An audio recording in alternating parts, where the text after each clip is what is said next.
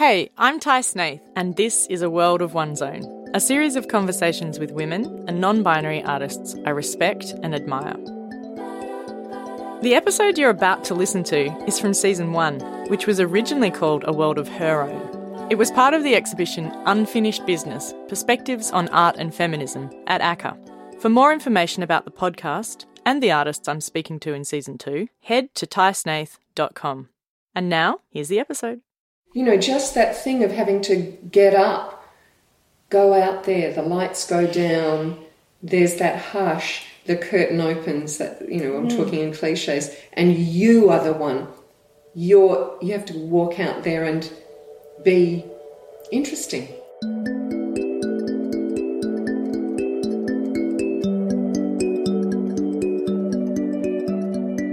Hi, I'm Ty Snaith, and this is A World of Her Own, a series of conversations with Australian women artists I respect and admire. Today, I'm stepping into the spotlight with actor, director and performer Maude Davey.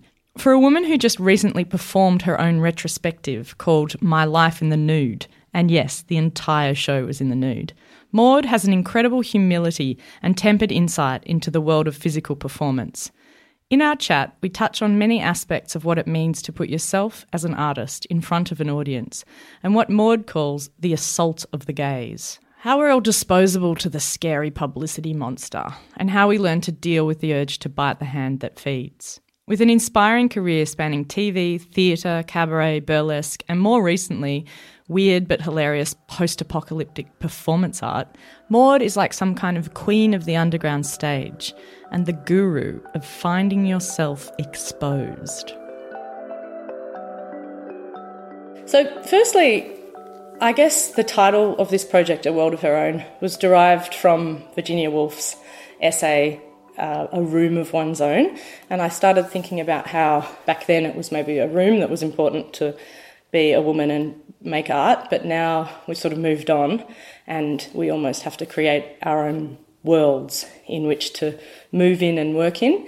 Does that ring true to you? How do you feel about that idea? I connect with the Virginia Woolf because space is a luxury, both, you know, time, space to be, space to reflect, space on your own, but also physical space. And I'm a performance artist and space is incredibly important. Yeah, sorry, I should have said that. You're a performance maker, writer, director. Yeah. And so space, I began to understand it when I go back to spaces. So usually I have a space, a physical space in mind when I'm dreaming the work. So it's as if I make work for a particular physical space and relationship with the audience. And that space changes according to where I am and what I'm doing. But I went back, I worked in Adelaide for 5 years in a particular space in the old Waterside Workers Hall down in Port Adelaide. And after I left that job, I went back a number of times and was a guest artist in that space. And I realised how fundamental space is to my work and how amazing it would be to work in one space, like how deep your work would become because of your understanding, because of the accumulation of your understanding of that space and the way it works for a viewer and for an artist. So let me put this to you, and I guess this is how I'm thinking of space. It's not physical space, but the space that you take up or your practice takes up in the art landscape. So in the theatre and I guess you're in the sort of physical performance, cabaret, theatre world, what space you take up as not a personality, but your practice, that space, you know, have you had to carve that space or? And that's a really hard thing to talk about because it's something that you don't often think about. It's something that I don't often think about. I feel like It's also a space that needs to be continually remade. Yep. There's never a moment where you go, okay, done that work. Now I've got my space and now I can just make work. It feels like one is continually carving out space, battling a sort of the publicity monster, which chews things up and spits them out and moves on to the new thing. Yeah. And which forgets just, oh my God, one is so disposable as an artist. Do you think that's even harder for a woman, or do you think it's the same for men? I think that might be the same. There are different things that are hard. What is harder for a woman than for a man? I don't know. Well, I think about how getting that space in the first place, like to, say, put on your first show or to get funding or whatever step of the, process, it's sort of, you've got to reprove that every time. But you have to, both reference your past work but then come up with something new each time. And how does that work as you get older and you have like a life before you? Do you feel like you have to be that person that was right at the start? How do you do that? Because you change, obviously, throughout your whole life and you get known for what you did early on.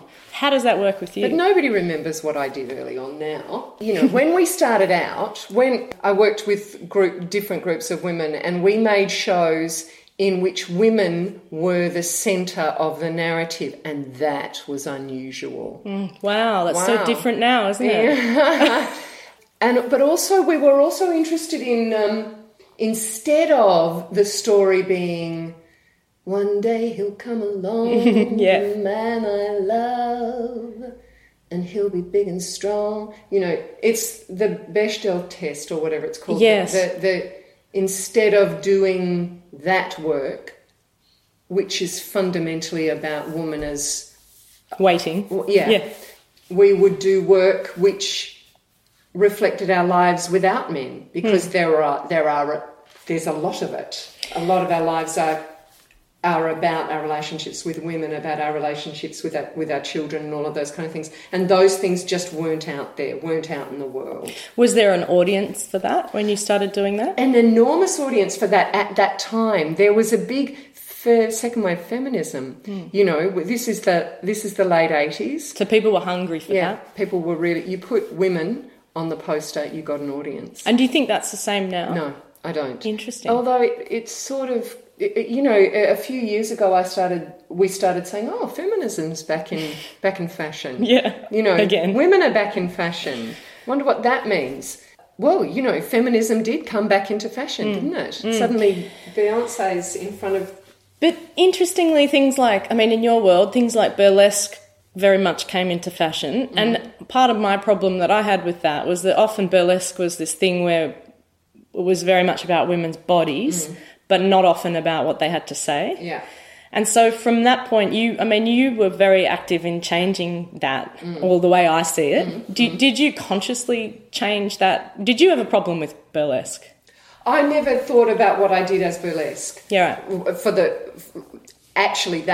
the truth. And I still have difficulty classifying my work as burlesque or calling myself a burlesque performer, because when you say I'm a burlesque performer, it means something, and it means something that I'm not, that I don't relate to.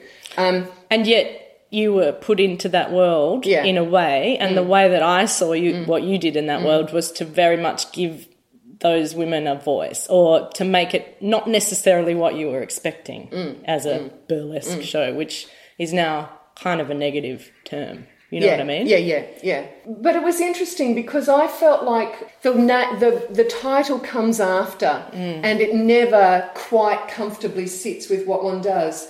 In the 90s we were doing cabaret. We thought we were doing cabaret. And it was weird. It was very queer. It was for a queer audience generally. And it was... Anyway, we called it cabaret. And then cabaret became something that didn't describe what we did. Cabaret became very good singers doing the Eartha Kitt show or maybe not naked. No, not naked. So in some ways, do you think there wasn't quite a world for you to, like a traditional spot for you to go into? There never has been. But it's interesting because I've made work in the 80s, the late 80s, the 90s, the 2000s, and the discourse around performance work is all about provocation. It's all about anti-establishment. It's all about political. It's all about, underground. It's all these words that, resistant, alternative, all these words which describe a space that is made of, we accidentally serve the ruling ideas. Mm-hmm. That's what it feels like. It feels like we think we're being radical, but actually what we're doing is taking up a space that's been allowed to the radical in order that it is then incorporate within the dominant, the genteel life. Yeah. So, and that's a really difficult thing within all arts, is that you, on one hand, have to be breaking new ground and you have to be doing something really risky, and we want to be doing that. But on the other hand, you can't bite the hand that feeds, and so you need to be doing something that might slightly appeal to the right people or the right curators or the right funders, and that's that sort of fine balance. But now, interestingly, there's things like people are looking for risk. It's in a criteria or whatever. So then once that's a mainstream criteria, does that make you less, does that make you still want to be risky? How does that work? It makes me really try and figure out what they mean by risk and how I can describe what I do as risk, because really all you have to do is just use their words to describe your work. And if you'd use their words to describe your work well enough, tick the boxes. Yeah, because it doesn't feel like I make work. I never feel like I'm being risky. I don't feel like I risk anything in making work. I work in safe spaces. I work in environments where the audience understands my work. What's going to happen to me? What is going to have? Somebody's going to go, I hate your work. I want my money back. Do they do that ever? So sometimes they do. And you go, really? Is that really, am I risking something? I'm not risking anything. So do you see that as a failure if that happens, or a success? If somebody says that, it's really, really hard to bear as a performance artist. I mean, I don't know what it's like for a visual artist, but I'd speak sometimes about the assault of the gaze, the assault of the audience. And this is what I talked about when I was doing my retrospective, which was called My Life in the Nude, which was a retrospective of all of the pieces, not all, but the pieces that I'd done in that burlesque environment. And I talked about how when you're younger, the audience's attention is more welcome, is less critical, harsh. It's not that their attention is harsh, but their attention is, it's like an assault. It's like this energetic assault. And just looking at your body, looking at you, them looking at you. Yeah. Them looking at you and expecting you to entertain them, to be interesting, to, just that thing of having to get up, go out there, the lights go down, there's that hush, the curtain opens, that, I'm talking in cliches, and you are the one. You have to walk out there and be interesting and engaging. And so if someone tells you they want their money back because that wasn't what I expected, how do you deal with something like that? You have to talk to yourself. I have to talk, because I get very hurt by that kind of thing, because the thing, often the only person in the audience you see is the person who's not enjoying it. Yeah. You don't see the other people. So I have to talk to myself a lot about seeing the other people, about working to the room, not to the person who's not enjoying it, all of those things. I'm much better at talking other people through that experience than I am at actually having it. No, but I'm better at it now because I don't care as much now. I don't care as much whether everybody likes me. I know that everybody doesn't. Yeah. So what have you got to lose? Yeah, exactly. Yeah. So when you said it's easier for you to talk another performer through that process, in that, I mean, I'm interested in other artists' perspectives on this. Is it easier for you to write about other people's work than about your own work? Much easier. What is that? I don't know. It's the same for everyone, isn't it? I think so.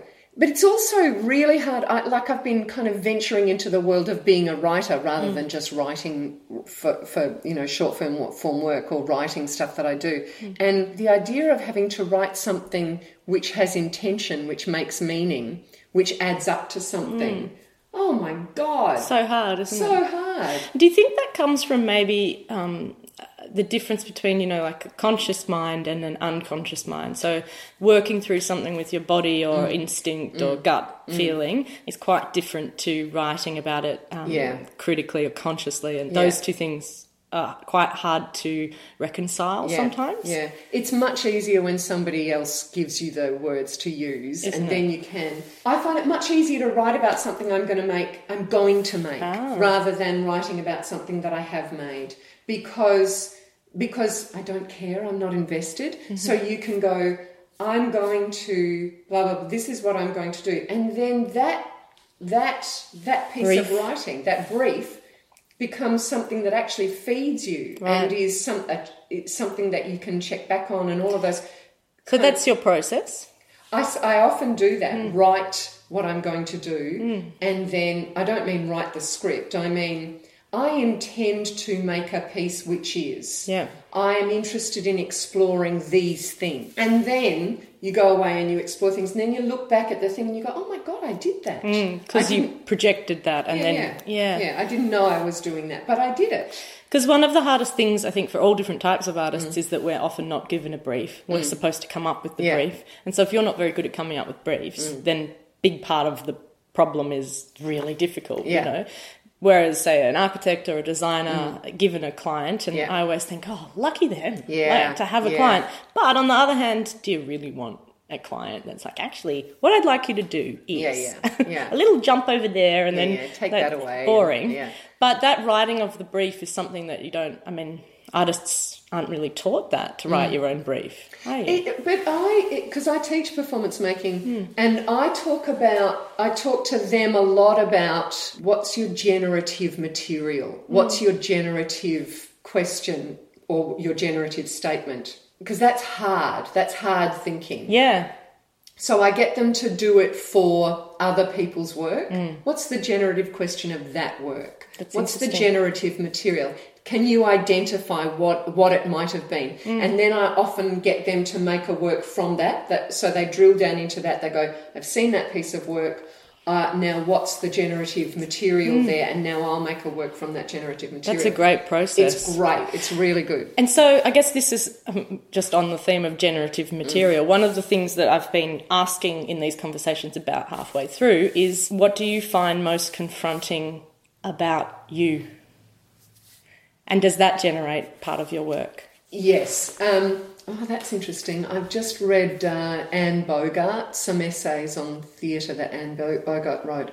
She's talking about acting and directing, and she talks that there's one chapter called Embarrassment, and she talks about how shame and self-consciousness is a big part of what makes art interesting, actually. And I have felt it's been a few years that I've been exploring this and identifying this, that shame is a big generative thing for me. That if I'm ashamed of that, then there's probably something deep in there that other people will relate to. And that's what I need. I need immediate recognition. From the audience. Yeah, particularly in short form work. You need them to get on board early, and you need to get them to get on board fast. You need them to understand what they're getting, how to engage with it fast. And they don't necessarily need to understand that consciously, but you need to send out the hook early. So that's what you find most confronting about yourself is those deep moments of shame that you can't shed, or that are there, or that you haven't worked through. Does that confront you, or is it confronting that you want to work through that? Oh, that makes the work confronting to make. Right. Yep. Because it's so personal. No, because it's not necessarily. It is personal, but that doesn't necessarily show. Like I often work in the confessional mode. I had this experience. It made me feel these things. So that notion of I is really important. That first person. Yes, because not everyone does that. No. I often work in that, but in some ways, I feel like that's a bit cheap. And what I've been trying to do lately is I'm trying to find ways to wake up unconscious recognition and emotional travel, or semi-conscious rather than conscious. Because I feel like the confessional, it's easy. You go, I suffered in this way, and everybody who has suffered in a similar way goes, me too. Yeah.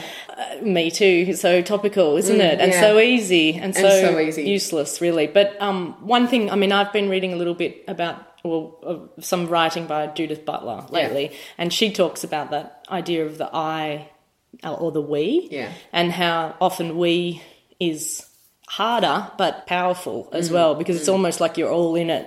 Yeah. You're almost deciding it as you go along. Yeah. You're part of it rather than... Yeah. Well, that's one of the interesting things that when I teach, because I teach a thing called intimate acts, and what I've been articulating in the last few weeks with the students who've just finished that course is a belief that art is a gift. This isn't always true, but in these works I've been going, what's the gift that you're giving to the audience? What is the gift that I as an audience take away from your thing? And if there isn't a gift, then there's a feeling of dissatisfaction. There was one piece and I was invited to tell something. This is a piece that was made in the terms of the course, and I'm just thinking about it now. I was invited to tell something, and then the person told me something. And I felt not listened to. Really? That's what I felt. I felt like that person's story was the point of this, and the invitation for me to speak was simply a mechanism by which that person got to the telling of their story. And I'm not sure how I'm going to talk about that, but I went, there's no gift for me in this. Wow. You know? That's a hard thing to hear, though, if you're the person trying to give a gift, isn't it? I mean, how did they respond to that? Oh, I haven't articulated that yet. I haven't spoken to that person about it yet. But that is a really common experience, isn't it? Definitely. Do you not go, oh, how many... All the time. Yeah. How many times have I sat at a table, had a drink, walked down the blah, blah, blah, and gone, I could be a robot. Just a receptacle. Exactly, a receptacle, something to dump stuff into. Yeah, but not everyone has the gift of the ability to give something and listen at the same time, or it's quite tricky for a lot of people to sort of give themselves over, whether you're a visual artist or a performance maker. But part of that is actually being completely open and vulnerable, I think, personally. And that's why I love performance so much, even though I'm not a performer. I love performers. And I love writers as well, because it's part of it. You can see if it's not open and honest. You can tell, and it's actually really boring. But visual artists, it's a bit different, but still, that gift is just like opening yourself up on stage or in your words is quite tricky. It is tricky, but there are ways to do it. I mean, all we do is tell people stories, share stories or something, but there I think of so many pieces in which that transaction is made. You tell me a story, I'll tell you a story. And in which I don't feel like a receptacle, in which I really feel like I've been heard and that we've exchanged something and I've gone away with the gift of the story that was told or with the gift of the experience that we had. I just didn't in this one. And that's an interesting thing. I'm learning that the less I care,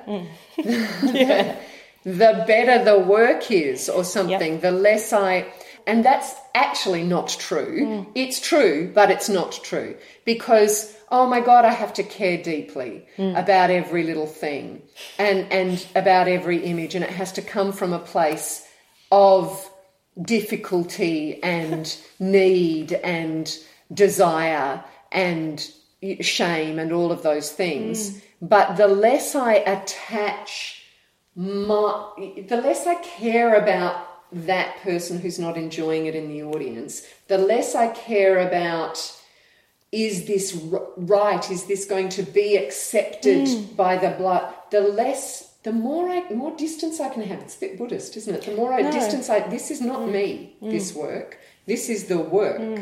I'm over here and I'm okay, actually. And if the work fails, that's because I didn't quite find the hook or the mechanism by which it can float. It's not about you failing as a person. Yeah, it's it's not a coincidence that the best-selling book at the moment is that book, How to Give Less Fucks or whatever. It's like everyone wants to give less fucks, and yet it's a sort of like a catch-22, isn't it? Because if you really care about something, you can't really give no fucks about it, can you? Because it's your life. One final thing, just before we wrap up, Maude, and thank you so much for your time. I wanted to ask you, what keeps you awake at night? What do you worry about? I worry about how I'm going to get through December and January every year because there's no work in December and January. I worry about paying the mortgage. I worry about what I will do in my old age. I love what I do. I love it best. I love to be at home and dream up work and work on... that's all I want to do. And I have been lucky enough to... be able to for so many years. But you have to remain current. You just got to keep doing it and doing it and doing it. It's really... But you're amazing at doing that. Oh, my God. It's really hard, though. It's really hard. It takes a lot out of... I just wonder how I can keep going. And I wonder, what else would I do? I'm worried about ending up going, can't even get a job at Aldi, I haven't tried for a job at Aldi. I have those skills. But a friend of mine who's, an actor who's my age, confessed to me that she couldn't even get a job at Aldi as a checkout. And yet she has these incredible skills that no one else in society has and other administrative skills, has worked in major theatre companies, running departments, etc. But she can't even get a job in Aldi. And I think, will that happen to me? Will I end up... Can you imagine it? No, I know, I can imagine it. But do you think it's worth younger artists I often think, maybe I should have this backup plan going at the same time. Maybe I should have something else. But then you're spending half your time doing that as well. Backup plans. Never work. No, they always become the thing. The full plan. Yeah. So you really got to put all your eggs in one basket, don't you? Yeah. If you want to be an artist, there's not really much... It's not like you can go, down the track I'll be a producer or some people do, don't they? Yeah, some people do. And also, if you can find a way to monetize your skills, the skills that you have. At the moment I'm teaching, and I love teaching because I get to really, practice and think about what I do and all of those kind of things. That's monetizing my skills. Yeah. But it's almost a dirty word often when you're at a certain point in your career where, it's not, you're supposed to be thinking about the pure ideas of making or being caught in that moment of dreaming and actually being there and doing that. And yet the reality of our lives is that you also need to contribute to your family, and you need to think about what happens when your body can't do what... I mean, I think about that with my performer friends all the time. Yeah. What happens when your body can't do it? Yeah. Then do you just do it from your wheelchair? Well, there are great performers in wheelchairs. Yeah. So that, and maybe is it about sort of changing that? I know there's a lot of performers I speak to have a big thing about age, and that's something that keeps them awake at night. Not everyone, but is it about us changing the perception of what a peak performer should look like, or what a woman should look like on stage? I know that that's changing a lot. Yeah, it is changing, and the thing about that is, I think because I think, I'm not past my peak. What do you mean? I'm in my peak. Yeah. I'm making the most interesting work that I've ever made, and people are still coming, and so I don't feel. I'm 54. I don't feel like I'm past my peak. I don't feel like I'm doing work which is I feel like I'm doing better work than I've ever done. Yes. I feel like my work is getting better and better. Yep. And I feel like I'm terrified that I'll wake up one day and I'll go, oh my God, they don't want to come anymore. But I think that's just a construct. Like, I think we're also taught really young as little girls that you have this sort of use-by date that is, 30 or whatever, that you shouldn't wear a bikini after that date, or you shouldn't be, on stage after 50 or whatever. Or sexual. Yeah, or talk about that, or even insinuate that. Yeah. But I think that's just all a construct. Bollocks. Yeah. I think it is too. And perhaps it's also that people don't talk about it that often, and so it's just sort of like these weird, everyone has their own weird set of numbers that they're living to. Yeah. And yet when you go past that number, it seems that it makes absolutely no difference at all. Yeah. I'd love to be still working when I'm 94. I hope so. That would be amazing. I'm sure you will, Maude. But, burlesque performers, I started talking about, I'm going to have to give up. And, and then I looked at the top burlesque performers in New York are all in their 40s. Taylor Mack just came out bringing Tigger with him, and Tigger's, neo-burlesque icon. I suspect that Tigger is heading towards 50, if not hit it. And you go... Who cares? Exactly, who cares? No one cares. And what great performance. And no one cares. And who's the person... Except us. Exactly. And I think that revelation, it's sort of like, well, no one cares whether I go to the party, or no one cares whether I'm 40 or 50 or 60. And actually sometimes for women in different fields of arts, the older you are, the more you're taken seriously anyway. It's almost like the opposite now. If you're under 40, it's almost like, you've got to prove yourself a bit longer. But it's different in every realm. But I think we create our own sort of, what do we care about? Yeah. I think we've reached the end of our little chat. Lovely. I'd like to say thanks so much, Maude. Such a pleasure. And anytime you feel like coming around for another chat in the future. Great. Okay, see you later. See ya. There's something about Maude's hard thinking that really makes me feel like I'm in the hands of a sage. The way she talks about shame and self-consciousness kind of made me tear up. I really love the way she breaks down the distinction between life and work when she says, this is not me, this is the work, and how she's learnt to protect her own self if that work might fail. Age is no kind of boundary or burden to this woman, and I look forward to seeing Maude on the stage, in the Nude no doubt, in her 60s, 70s, 80s, and most likely her 90s.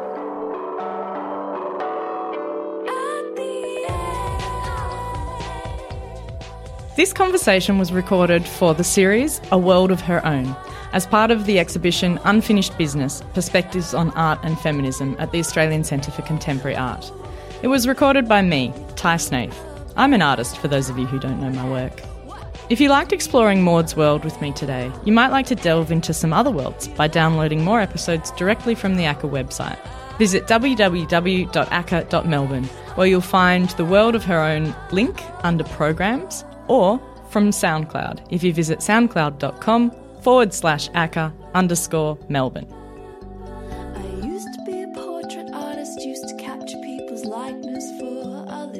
I'd like to give a big thanks to Beck Fari for audio post-production and Melbourne musician Phia, spelt Phia, for letting us use the track you're listening to, End of the Day, from her album The Ocean of Everything.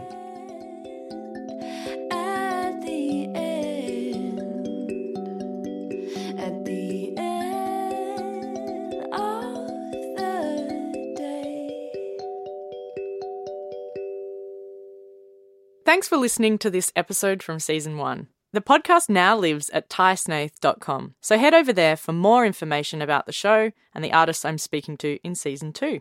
And thanks again to ACCA for all their support with Season 1.